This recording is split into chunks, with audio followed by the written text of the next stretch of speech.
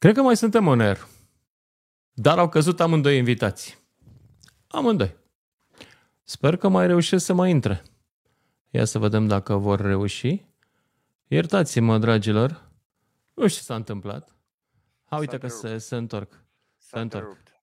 Da, s-a întrerupt. A căzut sistemul. Știi de ce? Prea multe comentarii. Serios, prea multe comentarii. De la tine, de la prietenii tăi cu animalele. Nu. Sunt oameni simpli, sunt oameni cu suflet. Bun, nu sunt oameni. Aici te bine. contrazic. Deci la câte materiale... Uitați-vă în mesaj. Este numai ură față de oricine are altă părere. Și chiar și amenințări. Vezi că suntem zeci de mii. Sunteți, mă, zeci de mii, dar îmi pare rău, dar știi cum spune Alexandru Pușneanu, nu? Cred că știți. Bun. Hai să mergem mai departe, că eu nu vreau să mă cer cu cineva. Da, nu, dar nu ne certăm. Întrebam ce calificare, ce le recomanda pe Răzvan Băncescu să coordoneze această instituție, să aibă un buget pe mână la un moment dat. Nu știu de ce mă întreb pe mine, că nu mă pricep. Păi sunt niște întrebări la care trebuie să primim răspuns. De ce atunci când Răzvan Băncescu captura câini și îi băga în adăpost, de ce nu-i contoriza prin microcipare? Pentru că din pix pe hârtie putea să scrie orice. Știi cumva, Lucian, că un raport al Curții de Conturi la vremea respectivă arăta că s-au speriat niște milioane de euro? Lucian, vreau să te întreb ceva. Ai asistat vreodată la eutanasia unui câine? Nu. Nu. N-am văzut așa ceva niciodată, nu știu cum e. Cine are dreptul să facă această eutanasie? Nu. Doar un medic veterinar. Știi cumva cât durează procesul de eutanasiere al unui animal, câine, pisică, ca și timp, pentru că sunt mai multe etape de eutanasia un câine? N-am nicio idee, dar îmi imaginez că este urât. În jur de 45 de minute. Vreau să știu cum a reușit Răzvan Băncescu performanța de a eutanasia în doar câteva ore, conform datelor oficiale, da? 127 de câini. Am avut cumva în luna august în România noaptea polară, dar care a durat 60 de ore. Noi suntem în 2020 și... Lucian, 2023. Stai că îți povestesc. Te rog. Fii atent. Nu mai am timp, m-am plictisit, sunt supus unui tir de ură de la fanii de la Cola Cariola, cum am văzut destul de rar, și nu sunt plătit pentru asta și chiar dacă aș fi plătit, nu aș continua să fac emisiunea asta. Și acum o să-l întreb pe Sorin, că poate el s-a mai întâlnit cu situații din asta. Ce să faci când ai pătruns într-o altă bulă și te lovești de acolo de pur și simplu demență? Nu poți să-i spun altfel. Când ajung să spună oamenii că ei sunt mii de ce au dreptate. Păi nu știu, că tu ai mai multă experiență decât mine în mass media, ai condus destule emisiuni. În general nu e bine să faci emisiuni într-o bulă. Nu e bine să vorbești despre oameni care nu-s de față și în general e bine să discuți subiecte, adică teme și nu persoane. Corect. Care este subiectul acum, Sorin? Habar n-am, pentru că s-a discutat despre niște oameni, situații pe care eu nu le cunosc, pentru că nu sunt implicat în genul ăsta de mișcare, nici cuțofil, nici cuțo-hater, de niciun fel. Sunt doar un cetățean care constată, mergând, îmi place să merg prin București, ca și tine cu bicicleta, pe margini, pe gunoaie, nu merg numai până în locuri frumoase. Îmi place să văd pe unde se dezvoltă, ce se întâmplă cu orașul și merg mult. Și evident nu poți să nu vezi ce se întâmplă în jurul tău, nu poți să vezi atunci când niște autorități nu-și fac treaba, chiar dacă nu știi foarte bine detaliile acolo. Iar acum când s-a întâmplat această tragedie, evident că toți am devenit interesați și am început să ne documentăm un pic ce instituții sunt alea, cine ce ar trebui să facă și părerea mea foarte superficială, cât am apucat să documentez, e că nimeni nu-i foarte în regulă. Și că cam toate autoritățile publice, e o încălecare de atribuții acolo în care unul ar trebui să facă un, alta, primăria, APSA, primăria mare, primăria de sector, ANSVSA-ul, nu știu mai cine ar trebui să întrerupă. Nu am priceput până la capăt care e problema, dar știm că este destul de clar că într-un oraș, într-o aglomerare urbană, nu poți să gestionezi animale, câini, așa cum se gestiona patriarhal într-un sat unde densitatea de oameni și de animale era foarte mică și unde se făcea eutanasie de animale la greu, că bunicii se duceau și aruncau pui în râu și făceau chestii de genul ăsta, țăranii nu erau foarte sensibili. Scuze, aici e de vină, sunt eu de vină. Așa.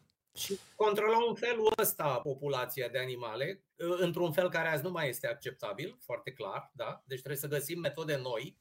Dar vorbeam de autorități, însă nici poporul care are acești câini, și cum spunea foarte bine interlocutorul nostru din seara asta, pe la margini de București, că e în curte, că nu e în curte, nu e foarte clar când e în curte și când nu e în curte, că știm cu toții chestia asta. Și că mie mi se pare problema prost pusă dacă vorbim numai de câini comunitari sau vagabonzi sau cum vreți să le spuneți. Pentru că e clar că unii sunt așa, dar nu toți sunt așa. Pentru că îi văd, sar pe sub gard la mine și când te dai la ei să-i dai un pic mai încolo, ei se bagă înapoi pe sub gard în curte. Sau îi scoate nenea, sau e portarul de la fabrică, de la ruginiturile alea vechi de fabrică, moștenite, peste tot e câte un portar cu lândruța de câini. Dar sunt și depozitele astea noi, centrele logistice, pe beton. Nu mai e niciun fir de iarbă, dar ăla e cu câini acolo ca să Vreți o explicație la ce afirmați nu, acum? Mă scuzați că vă întrerup. Păi nu, că pot să vi-o dau. Îmi Păi pregătisem... Aveți răbdare până ce termin?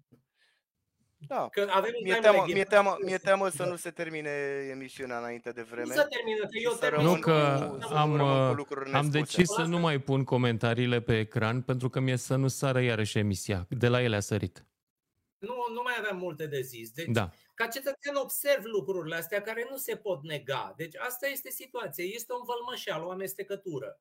Și în momentul de față, mie nu mi-e clar care este acea instituție, că sunt două probleme, da? Una este în amonte, deci dacă populația de căței sau poate și alte e necontrolată și se înmulțește în continuare în felul ăsta, ei nefiind sterilizați, nefiind marcați, cipați, că sunt afară din curte, că sunt în curtea omului, deși înțeleg că legea e de vreo 6-7 ani, nu s-a făcut, majoritatea nu sunt așa.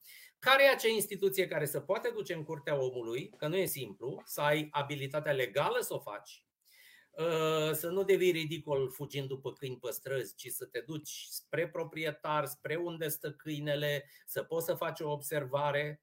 Deci, ca să încep cu sterilizarea, care ar fi soluția cea mai corectă, și astfel încât în niște ani să nu mai avem, să scadă această populație, da?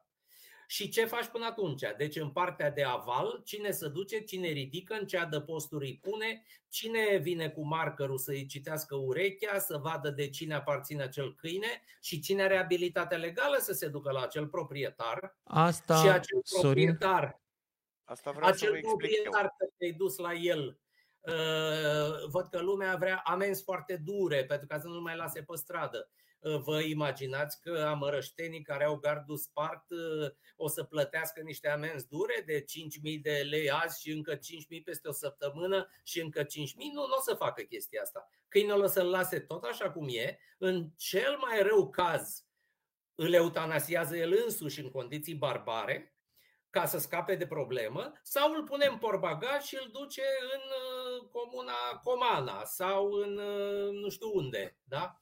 Asta o să facă oamenii. Să nu credeți că dacă punem niște legi foarte dure, ei de mâine toți o să se alinieze la sterilizare și la microcipare. Asta s-a întâmplat acum, de când cu cazul Ana, la nivel național ne confruntăm cu un abandon masiv. Oamenii s-au speriat. Sunt oameni care și-au aruncat câinii din curți. La noi Te referi la ultima săptămână, Marius? Ultima săptămână, da. Primim o grămadă de mesaje. Scuzați-mă. De ce? Pentru că omul... Strada, drumul la Roșu, unde s-a petrecut această chestie, a doua zi când m-am dus eu și mă uitam cu bicicleta, unul își punea câinele în mașină, evident îl ducea la țară și nu era un amărăștean. Da, și cei de la ASPA, să știți că ne-au spus că în prima zi, când a fost descoperit cadavru și a doua zi au mers împreună cu cei de la poliția locală să vadă în curțile oamenilor, au zis că au văzut foarte mulți câini, iar în zilele următoare de-abia se mai auzea cât un lătrat de aici pe acolo. Clar, au luat și au relocat. Noi că se va întâmpla peste o lună după ce trece Iureșul. Vreau să vă explic. Care e soluția, Marius? Păi asta aici adică vreau să ajung, că despre asta nu să lăsați să spun. Având atâta experiență... Spuneți-ne care e soluția cu totul. Păi da, vă spun soluția cu totul. Cine intră în curtea omului? Vă spun acum. pe modul de funcționare din 2013 și până acum, problema nu s-a rezolvat.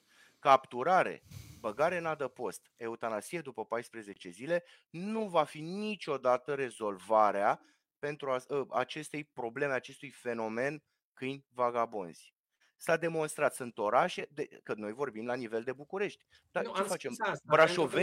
Brașovenii Nu sunt ai noștri? Dacă e să muncesc în continuare la liber, evident că nu ajungi nicăieri. Domnule, vă dau un exemplu, vă rog din suflet, l-am dat și la o altă televiziune la care am fost ieri. Haideți să facem un exercițiu de imaginație. Haideți să luăm localitatea Ciorogârla. Avem 200 de gospodării. Unii n-au niciun câine, unii au mai mulți. Să presupunem că în curțile oamenilor există 200 de câini, femele și masculi. În paralel avem câinii din stradă. Da? Să presupunem că acum se face un forcing uriaș și începem și capturăm și prindem tot. Vă spun că este imposibil și o să vă spun și de ce. Capturăm tot. Am rezolvat problema imediat. Am rezolvat problema acum. Peste 6 luni, acele 100 de femele, jumătate din cei 200 de câini, vor alimenta strada cu alți 2000 de pui. Fix peste 6 luni. Și la lung vom cheltui bani, vom avea circ, vom avea oameni, copii omorâți de acești câini care sunt pe stradă. Dom'le, câinele nu știe, consider că este mai ușor să educ un om, să-i spun: tată, ai campanii de sterilizare, primăria ți-a făcut campanie de sterilizare, du-te că ai avertisment dacă ții câinele ilegal în curte, că îl ții ilegal. Da? Du-te și castrează-l, data viitoare te amendezi. Dacă în paralel am capturat câinii și am duce în adăpost și ok, avem această lege, eutanasiem după 14 zile, asta e. Dar în paralel sterilizăm obligatoriu, cum prevede legea, curțile, peste 6 luni nu vor mai veni generații de pui. Eu vă spun lucrul ăsta că e statistic, fac asta de 10 ani. Eu știu când dau femelele gestație. Avem asta am spus și eu. Și vă felicit pentru idee. E logic, nu trebuie să fii specialist pentru asta. De ce nu rezolvăm așa? Păi nu, da, nu răspundeți la întrebare. Întrebarea era care este acea instituție care intră în curtea omului cu forța, că el nu vrea, și sterilizează câinele. Sau îl cilcipează și care este, că noi n-am aflat care e aia. Că APSA zice că nu e ea, că n-are abilități legale să intre. Alții la primărie nu știu ce au. Poliția locală n-are aparat să citească la urechea câinelui. Toată lumea n-are câte ceva. Vă spun. Și stați să corelăm puțin două lucruri ca să pot să vă răspund la această întrebare. În orașele din România, în unele orașe există adăposturi publice. Firma de ecarisaj capturează, duce în adăpost. Deciziile, câinii fără stăpân, nemicrocipați, deciziile de eutanasie le completează primăria sau un delegat al primăriei, un împuternicit al primăriei. Deci câinii de pe domeniul public, fără proprietar, aparțin primăriei și doar primăria poate decide eutanasia acelor câini. Da? Asta e clar, vă întrebam cu ea din curte. Vă spun cum am făcut eu la campanii de sterilizare în țară. Am plecat vineri, am avut campanie pe weekend. Vineri n-a venit nimeni. Sâmbătă ne-am dus pe la curți noi, ca oameni, ca voluntari, să-i rugăm. Ne-au spus că suntem prelevatori de organe și că vrem să le luăm organele animalelor. Cu primar, cu poliție n-am rezolvat nimic. Duminică dimineață, la ora 8, preotul le-a spus la slujbă: oameni buni, duceți animalele la sterilizat. Lucian, la ora 10 era coadă. Deci era coadă, veneau cu ei în saci, pe biciclete. Păi poate ar trebui deci să dăm campania asta la Patriarhie. Nu, Lucian, trebuie decât să ne dăm în cap, să cerem demisii în momentul ăsta, să găsim responsabili, pentru că vinovați suntem toți, inclusiv noi cu ONG-urile, că nu am luptat mai mult și că nu ne-am expus mai mult venind cu soluții concrete. Nu pot să-l acuz pe domnul Ciucu, care susține extrem de tare eutanasia, că e vinovat, pentru că nu are experiența de teren pe care o avem noi, nu are acces la toate informațiile din problemelor animalelor din teritoriu, așa cum avem noi o asociație cu 500.000 de urmăritori. Întotdeauna am făcut apel la dialog, am vrut să ne așezăm la masă, să discutăm, pentru că dacă găsim o soluție umană de a rezolva această problemă, eu vă garantez că mă duc în slujba primăriilor, instituțiilor, intru în orice curte, dar trebuie să facem acțiuni. Lucian, DSV-ul ANSVS-ul e o problemă majoră în ecuația asta. ANSVS-ul nu că nu ajută, ANSVS-ul încurcă. ANSVS-ul are la nivel de DSVS-uri județene, locale, are oameni în teritoriu care țin o evidență a animalelor de fermă. Păi cum poți să țin evidența cailor, vacilor, oilor, caprelor? Hai prin ANSVS-a cu reprezentant al poliției, cu o comunicare din partea primăriei. Oameni buni, vă facem recensământul câinilor din curți. Și atunci știm clar, pentru că în primul rând trebuie să executăm câinii din curți ca să nu mai alimentăm strada, să nu ne transformăm într-un abator. Lucian, vroiam să am timp să-ți povestesc de niște contracte, pentru că există extrem de multe interese în jurul acestor capturări cu firme private. Asta este veșnica problemă în România. Tot timpul cineva Lucian, acuză pe altcineva care are interese. Miliarde, nu acuz. Păi da, Lucian, pentru că s-au dovedit în instanță că sunt ilegale. Acești oameni care au prestat servicii de capturare, primăria Constanța are de recuperat 7 milioane de lei. Dar sunt bani care pot ajunge la copii și la bătrâni. Nu să-i cheltuim inutil. Aș da acum, dacă am cheltuit ca stat milioane de euro și am scăpat de câini, ar fi ok. Dar nu avem rezultat. Nu-i rezolvi, Lucian, omorându-i. Nu-i rezolvi. Dă-i pe mâna poliției. Îți dau un scris astăzi. Lucian, îți dau un scris Dar n-am zis eu că trebuie omorâți. Dacă îi omorâm de astăzi, îi capturăm și omorâm, îți garantez că vom mai avea cazuri de genul ăsta. Bun, hai să zic și eu acum ce cred. 1. Dacă ai vreo bănuială că e ceva ilegal, fă o plângere penală, cine a furat, să intre la pușcărie. Perfect. Am făcut, sunt procese câștigate. Pe mine nu mă interesează moartea. Văd că la voi, în bula care a venit încoace să mă urmărească, există părerea că cei care nu sunt de acord cu voi, și cred că cineva o întreține, sunt niște ucigași însetați de sânge. Asta nu poate porni o discuție rațională de aici. Pe noi, oamenii care dorim ca în orașe căței să nu fie pe stradă, nu ne interesează moartea, ne interesează ordinea. Sunt lucruri diferite complet. Cine se ocupă, Lucian, de ordine? Vreau să știu și eu statistic. Păi zi-mi tu că tu ești mai aproape de problemă. Eu credeam că ASPA plus Nicușor plus Ciucu. Nu. ASPA are obligația de a captura, de a duce în adăpost. Și dacă are buget să întrețină toate animalele din adăpost, le întreține. Dacă nu, poate eutanasia. Dar reproșăm ASPA că nu a capturat cât trebuie. Vreau să știu și eu am un raport de la Poliția Locală Sector 6 și de la primărie, să știu câte controale s-au făcut de către Poliția Locală, că au dreptul în gospodăriile oamenilor, câte încălcări ale legii prin nesterilizare și nemicrocipare și vaccinare antirabic au constatat, câte avertismente și câte amenzi au dat. Și ce s-a făcut, ce demers a făcut primăria sectorului 6 pentru a steriliza câinii din gospodăriile oamenilor. Pentru că văd la primării din țară, primării sărace, unde au o școală, o grădiniță cu WC în curte, și primăriile alea dau unor șmecheri cu firme private de 20.000 de lei să prindă 20 de câini. Am rezolvat problema, Lucian? Nu. Degeaba am prins 20 de câini dacă lăsăm în teritoriu 200. Pe de altă parte, discuția care se duce spre sterilizare este o discuție pe termen lung. Pentru că un câine sterilizat nu se va mai reproduce și problema se va stinge odată cu moartea lui naturală. Corect? Efectul avem la 6 luni. Avem la 6 luni. Bun. Efectul avem în primele 6 luni. Dacă acum facem front comun toți, dar câinele sterilizat, ce se întâmplă cu el? Asta întreb. Ăsta care e pe stradă. Este benefică.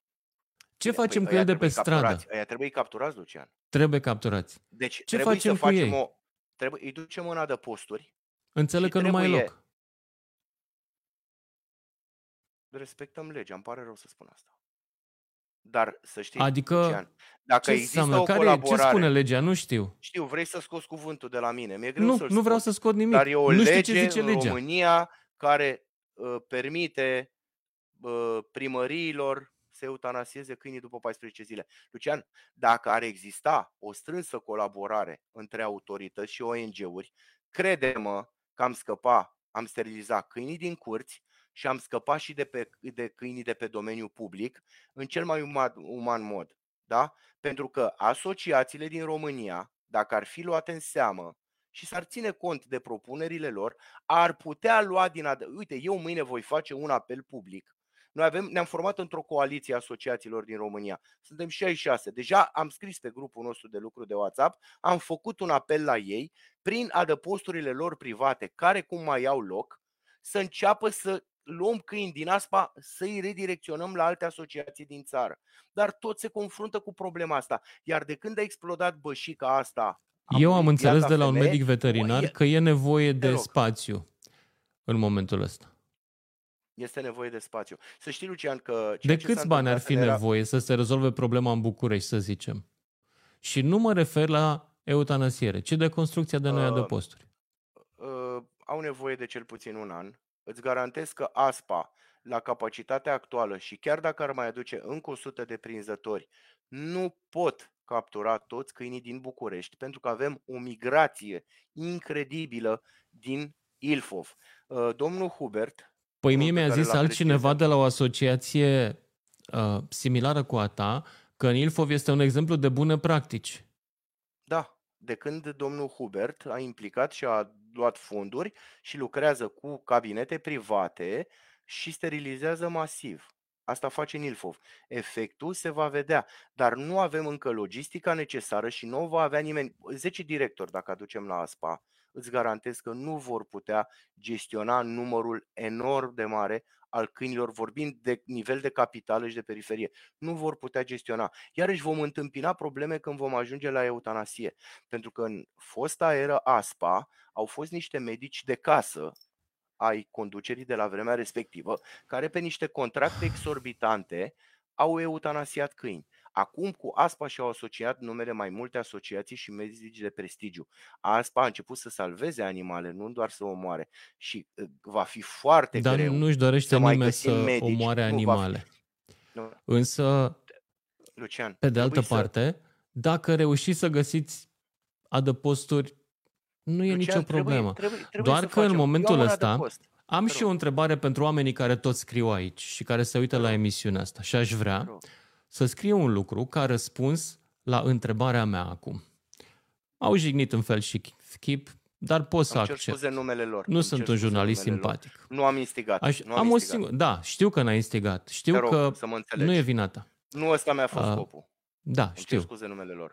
Nu agrez. Să știi că și din partea cealaltă am primit inclusiv filmulețe oribile cu tine și am zis că nu dau așa ceva. Bun. Dar trecem. Eu nu fac așa ceva. Eu nu vreau să fac mizerie. Îmi cere 50.000 de euro în instanță, dar produc îmi va plăti mulți aici. bani pentru campania. Dar vreau să întreb pe oamenii care spun că sunt imbecil, că sunt vândut, că fac și drept, că vreau să ucid. Vreau să întreb un lucru foarte simplu. Ce au simțit să se uită în conștiința lor când au aflat că a mai murit un om în București? Atâta, dacă s-ar putea să-mi dea un răspuns, am să citesc răspunsurile, nu o să le pun pe ecran, dar aș vrea sincer și dacă ce au simțit a fost mai important decât ceea ce simt atunci când văd un cățel că suferă. Deci omul, cățelul, vreau să știu în conștiința lor unde se află. Și da, poate și tu poți să răspunzi la întrebarea asta. Aș vrea să-ți răspund. Astăzi am văzut imaginile cu Ana moartă pe câmp. Pentru prima oară. Eram la volan, mă duceam către o clinică umană că nu prea mi-e bine. M-au trecut transpirații reci. Dar, chiar dacă este o tragedie uriașă și, Doamne ferește, s-a întâmplat, a fost făcută de niște câini, crede-mă că nu câinii sunt vinovați. Pentru că urma să te întreb eu pe tine, Lucian, cum crezi că acești câini au ajuns pe stradă?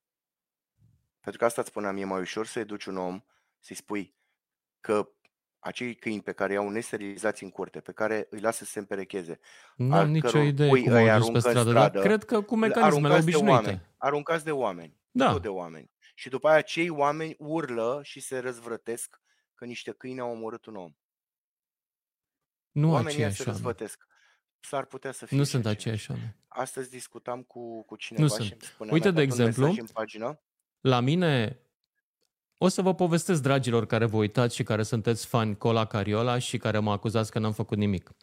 Acum 10 ani, pe treptele casei mele a venit o cățelușă. Era cam ca acum iarnă. Am crezut că e cățel. Am preluat-o și am botezat-o Rex. După 2 ani a fătat.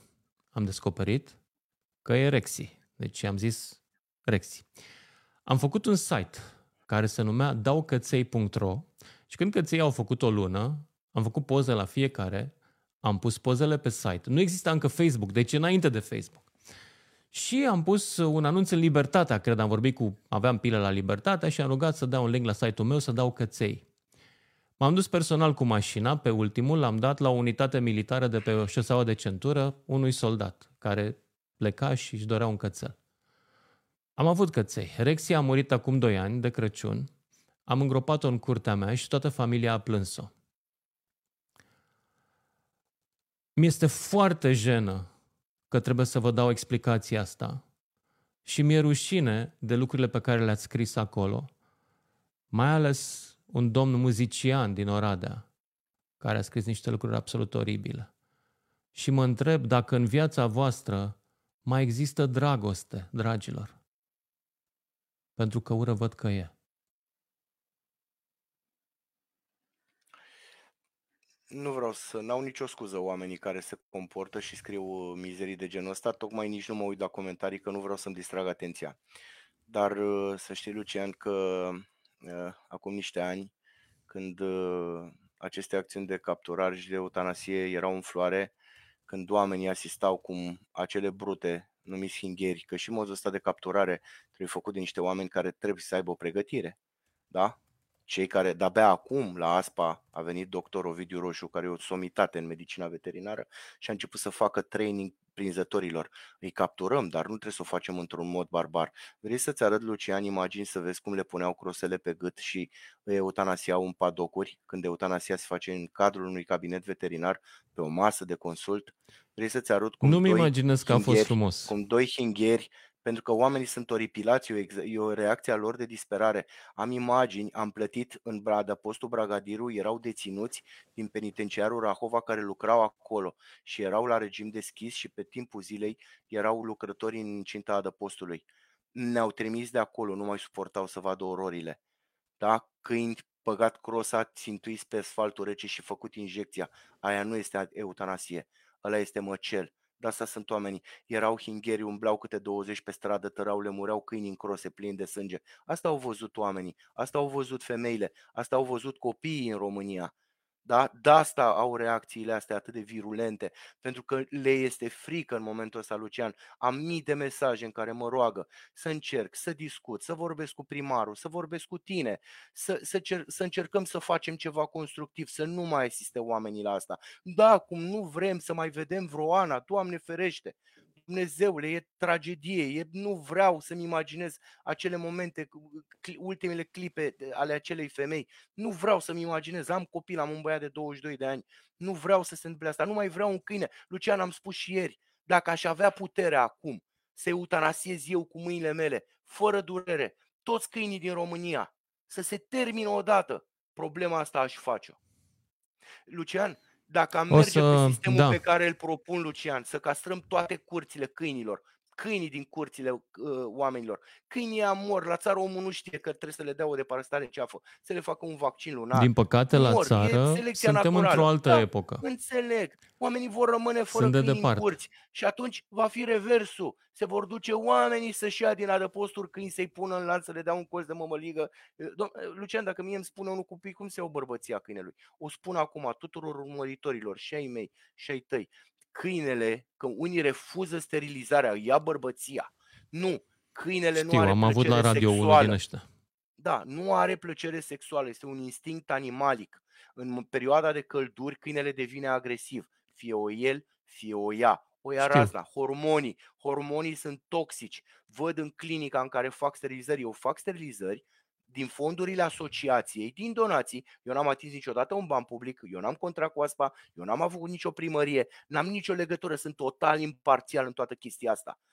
Nu fac parte nimănui. Eu sunt pe barba mea. Eu am castrat peste 15.000 de animale la clinica Vet for Life din București. Îmi pare rău că am spus numele, chiar vreau să fac reclamă. Da, de ce? Că aici nu suntem. Sunteți invitați. De ce? Poți să faci ce vrei, pentru că aici nu avem CNA să ne zică facem, nu facem reclamă. Ce măsură am luat după cazul Ana? Începând de luni, lunea asta care vine, că noi castrăm în fiecare zi, de luni până Asta vineri. vreau să te întreb la final. Voi ce puteți face ca să contribuiți să fiți o parte a soluției, nu a problemei? Pot să merg să ajut la recensământul câinilor din curți. O fac cu drag.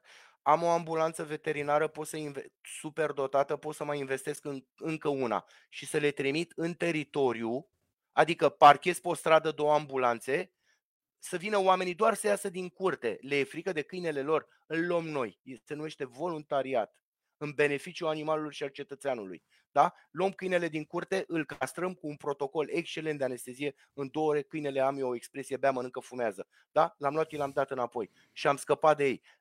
Fac voluntariat pentru orice instituție a statului, atâta timp cât se dorește să rezolvăm în cea mai umană, pe cea mai umană cale această problemă majoră. Fac voluntariat. Dar să știi, Lucian, îți dau un scris astăzi, vorbim să fim sănătoși, să ne auzim și peste 5 ani. În a captura, a suprapopula, nu o să avem niciodată la nivel național această capacitate, chiar dacă am eutanasia astăzi toate bazele ASPA. Deci vrei să spui că nu avem nicio soluție? Nu, până nu începem cu recensământul câinilor rapid de mâine și până nu începem, pentru că dacă foarte multe asociații din țară fac sterilizări gratuite. Eu fac de 2 ani jumate, alții fac de ani de zile. Fiecare depinde de fondurile pe care le are și de capacitatea are. Îți dau un exemplu, Lucian. O primărie săracă plătește unei firme private 1000 de lei să prindă un câine să-l ducă în adăpost. Cu 1000 de lei castrăm 4 câini. 4 femele. 4 femele lasă de 2 ori pe an 2 generații de pui. Întotdeauna știi că în România contractele primăriilor dacă am investit banii, ciudate. primăriile sunt obligate să aibă propriul ecarisaj. Când i-am dat în judecată și le-am spus de ce nu vi-l faceți, au spus n-am fonduri. Când am luat contractele la mână și le-am solicitat, am rugat prieteni din televiziuni să le solicite și ne-au spus, am văzut că au cheltuit sute de mii de euro pe niște contracte fără să rezolve problema pe plan local. Ciucu zice că vrea să facă ecarisaj acum. E o soluție pentru București? Niște ecarisaje ale sectoarelor? Da, am evitat eutanasia. Dar dacă ecarisajele astea n-au adăposturi, ele ce fac? Ele trebuie Nu, ecarisaj înseamnă adăpost. Adică obligația este capturezi. Deci să fie un lanț. Da. Până la adăpost. Da. Te mai întreb un lucru. Și domnul Negoița ar alege să eutanasieze. Probabil ceilalți nu. De ce românii își cumpără câini în loc să adopte? Mi-a spus cineva că rata de adopție e 1-2% din adăposturi. Lucian, vreau să-ți dau niște exemple clare. Avem un program Poate de pentru că noi ne cumpărăm Mercedes și Audi, nu luăm... Hai că-ți povestesc imediat cu ce ne confruntăm, pentru că o să ajungem un pic și la cazul Ana, în jurul căruia există ceva suspiciuni. Lucian, avem programul REX de gestionare al câinilor fără stăpân, o invenție bună a Colegiului Medicilor Veterinari. 17%, acolo se bagă toate datele despre proprietar și despre animal. Doar 17% din câinii înregistrați în REX sunt sterilizați. Realizezi ce problemă avem? Doar 17%.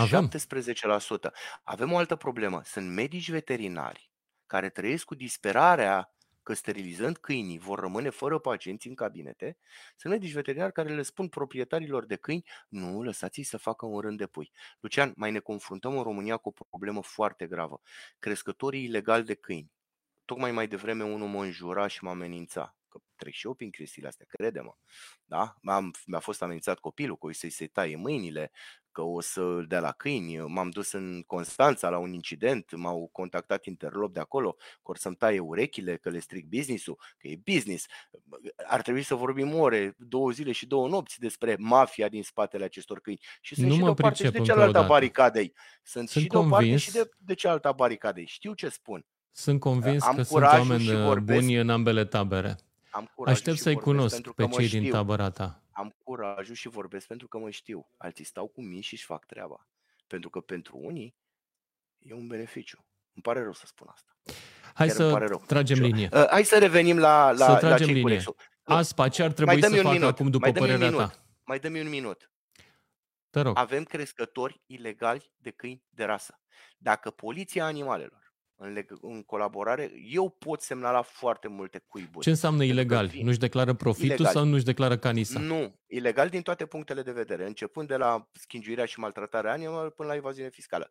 Își cumpără câini de rasă, îi țin în niște boxe insalubre și alimentează piața neagră cu câini. Avem două categorii de crescători ilegali: pufoșenile, cei care vând pe OLX bișoni, șițuci, bișonei, trișonei, ce mai vând ei, și îi vând bolnavi cu ștampile false, cu parafe false de medic, că le-am verificat, cu pilde de vaccinare false pentru că acei câini ajung în clinică sau ni se cere ajutorul că se îmbolnăvesc de boli specifice puiilor de câine. Și mai avem crescătorii canisele ilegale, evident că nu plătesc nicio taxă și niciun impozit pe vânzarea acestor câini, că îi vând pe piața neagră. Și mai avem crescătorii ilegali de câini de rasă periculoasă care alimentează piața luptelor de câini, care există în România. Sunt cuiburi pe la Vâlcea, Constanța, Valul lui Traian, Brașov, în periferia Bucureștiului. Aici am abțin să spun exact deocamdată locația, dar am luat hotărârea să informez poliția. Am trăit cu teamă pentru că ei se răzbună. Îți dai seama că nu o parte a societății face așa ceva și sunt oameni pe care nu vrei să-ți gândări și eu sunt totuși un om expus. Mi-e frică nu de mine și de integritatea mea și a familiei mele. Mi-e frică pentru că nu odată s-au răzbunat la adăpost. Ce mi-au făcut, Lucian? Mi-au adus la o colectă de hrană acum niște ani buni. N-am spus pe Facebook pentru că nu vreau să dau satisfacție la care a făcut. Făceam niște colecte de hrană, aveam un contract cu Maxi Petu și veneau oamenii, ne cunoșteam, socializam, mi-au adus un sac de mâncare cu boabe otrăvite, mi-au omorât 7 câini. Am împărțit sacul la 2 padocuri, tocmai ca să se răzbune. Și acum ne întreb de unde ura asta. Erau din tabăra adversă. Am făcut legătura după aia. Dar să știi că n-am vrut niciodată să... Nu am zis că ai otrăvit, Lucian. N-am otrăvit pe nimeni. Lucian, cât mă urăște pe mine Ana Măița? Că mă urăște. Știu că ți-o apropiată, cunoștință. Eu o să cred că sunteți ok cu toții. Din toate taberele, când o să vă văd la aceeași masă, găsim soluții. Da, Lucian, dacă tu mă suni mâine sau problema este că e mult prea multă ură, mai ales că vezi, am capacitatea. Lucian, oamenii nu o să vă lase să faceți pace, știi? Ba da, oamenii au încredere în mine. Oamenii care comentează aici nu o să te lasă să faci pace cu cealaltă tabără. Îi poți întreba. Oamenii au încredere în mine și dacă eu mâine le spun oamenilor, mă duc, mă așez cu Ana Măiță la masă și cu primarul Ciucu, pe care eu nu-l văd un rival. Doamne ferește, omul păstorește un sector, omul vrea să rezolve problema, nu contează cum vrea să o rezolve. Noi doar încercăm să-i spunem domnului primar Ciucu că așa că nu se va rezolva și va semăna doar moarte. Dar crede-mă, Lucian, dacă eu mâine mă duc cu Ana Măiță la masă și discut și cu Hingherii și cu Răzvan Băncescu, bine, n-ar mai trebui să intre în nicio ecuație, acolo chiar m-ar condamna, da? Și am ajunge toți la un consens să scăpăm în cel mai uman mod orașele, țara de câini, crede-mă că nimeni mi-aș asuma înjurăturile și denigrarea și hate-ul pe care mi l-aș lua de la însăși susținătorii mei, dar eu mă duce să mă întâlnesc pentru o cauză. Nu vreau nici oameni și nici animale să sufere, atâta timp cât există soluții să putem să împăcăm și oamenii și animalele. Atât îmi doresc. Mulțumesc tare mult! Și la final am un anunț pentru cei care s-au uitat și sunt iubitori de animale. Între altele, eu sunt în bordul unei fundații din București, care se numește Light into Europe.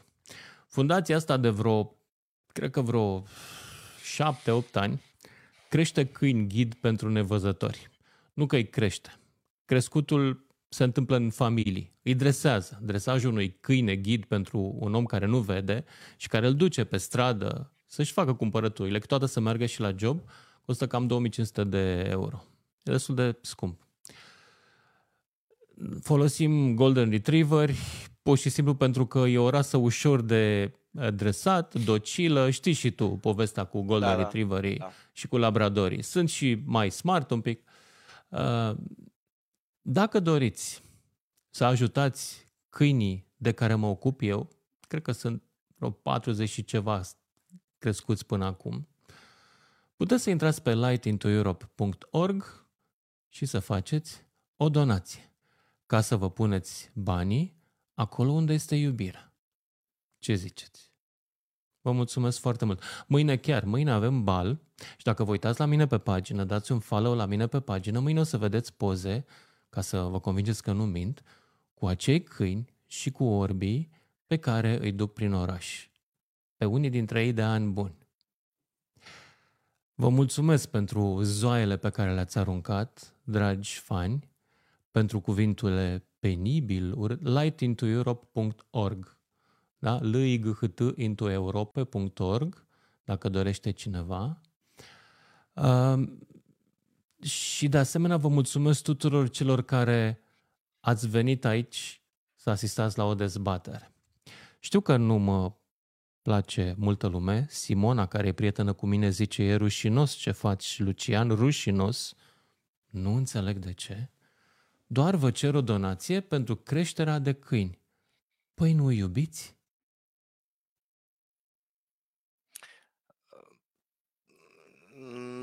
Oamenii din baricada noastră sunt împotriva celor... Bine, astea sunt pentru o cauză și o Câinii înțeleg ghid? perfect. Eu cel puțin, da, e pentru o cauză și Pentru dacă orbi? sunt oameni specializați care îi dresează pentru asta, chiar încurajăm atâta timp Chiar cât vin din câinii sunt Anglia. ținuți. Dar mulți sunt foarte supărați pentru că românul își cumpără iefudul, își cumpără câini de rasă de la acești crescători ilegali, în timp De ce acord. strada pute de Noi pui. nu-i cumpărăm de la crescătorii legali și Nu, de și eu, altfel și eu. ei merg la oamenii care nici n-au bani de ei, lucrul că ăsta. sorbi. Susțin Știi? lucrul ăsta, chiar îl susțin. Dacă acești câini sunt îngrijiți corespunzător, Da. susțin chestia asta. Chiar sunt, îi creștem până fac 2 ani, Chiar după care îi asociația acolo la predăm Cariola va susține acest proiect. la beneficiari. Și nu v-am spus-o acum ca să obțin bani de la voi, că știu că nu o să donați. V-am spus-o, dragilor, și ție, Marius, dar tuturor, ca să nu credeți că le știți pe toate. Pentru că nu le știți pe toate. Știți doar ce se vede. Cum observa cineva că am ochelarii asortați la cămașă. Asta este tot ce vedeți din mine. De desubt, nu știi niciodată. Poate, cine știe, poate nici eu nu văd bine și voi, cei care ați comentat aici, ați venit de pe pagina acolo la Cariola, sunteți oameni buni. Nici eu însă, din păcate, n-am să știu vreodată, fiindcă nu m-ați lăsat să aflu.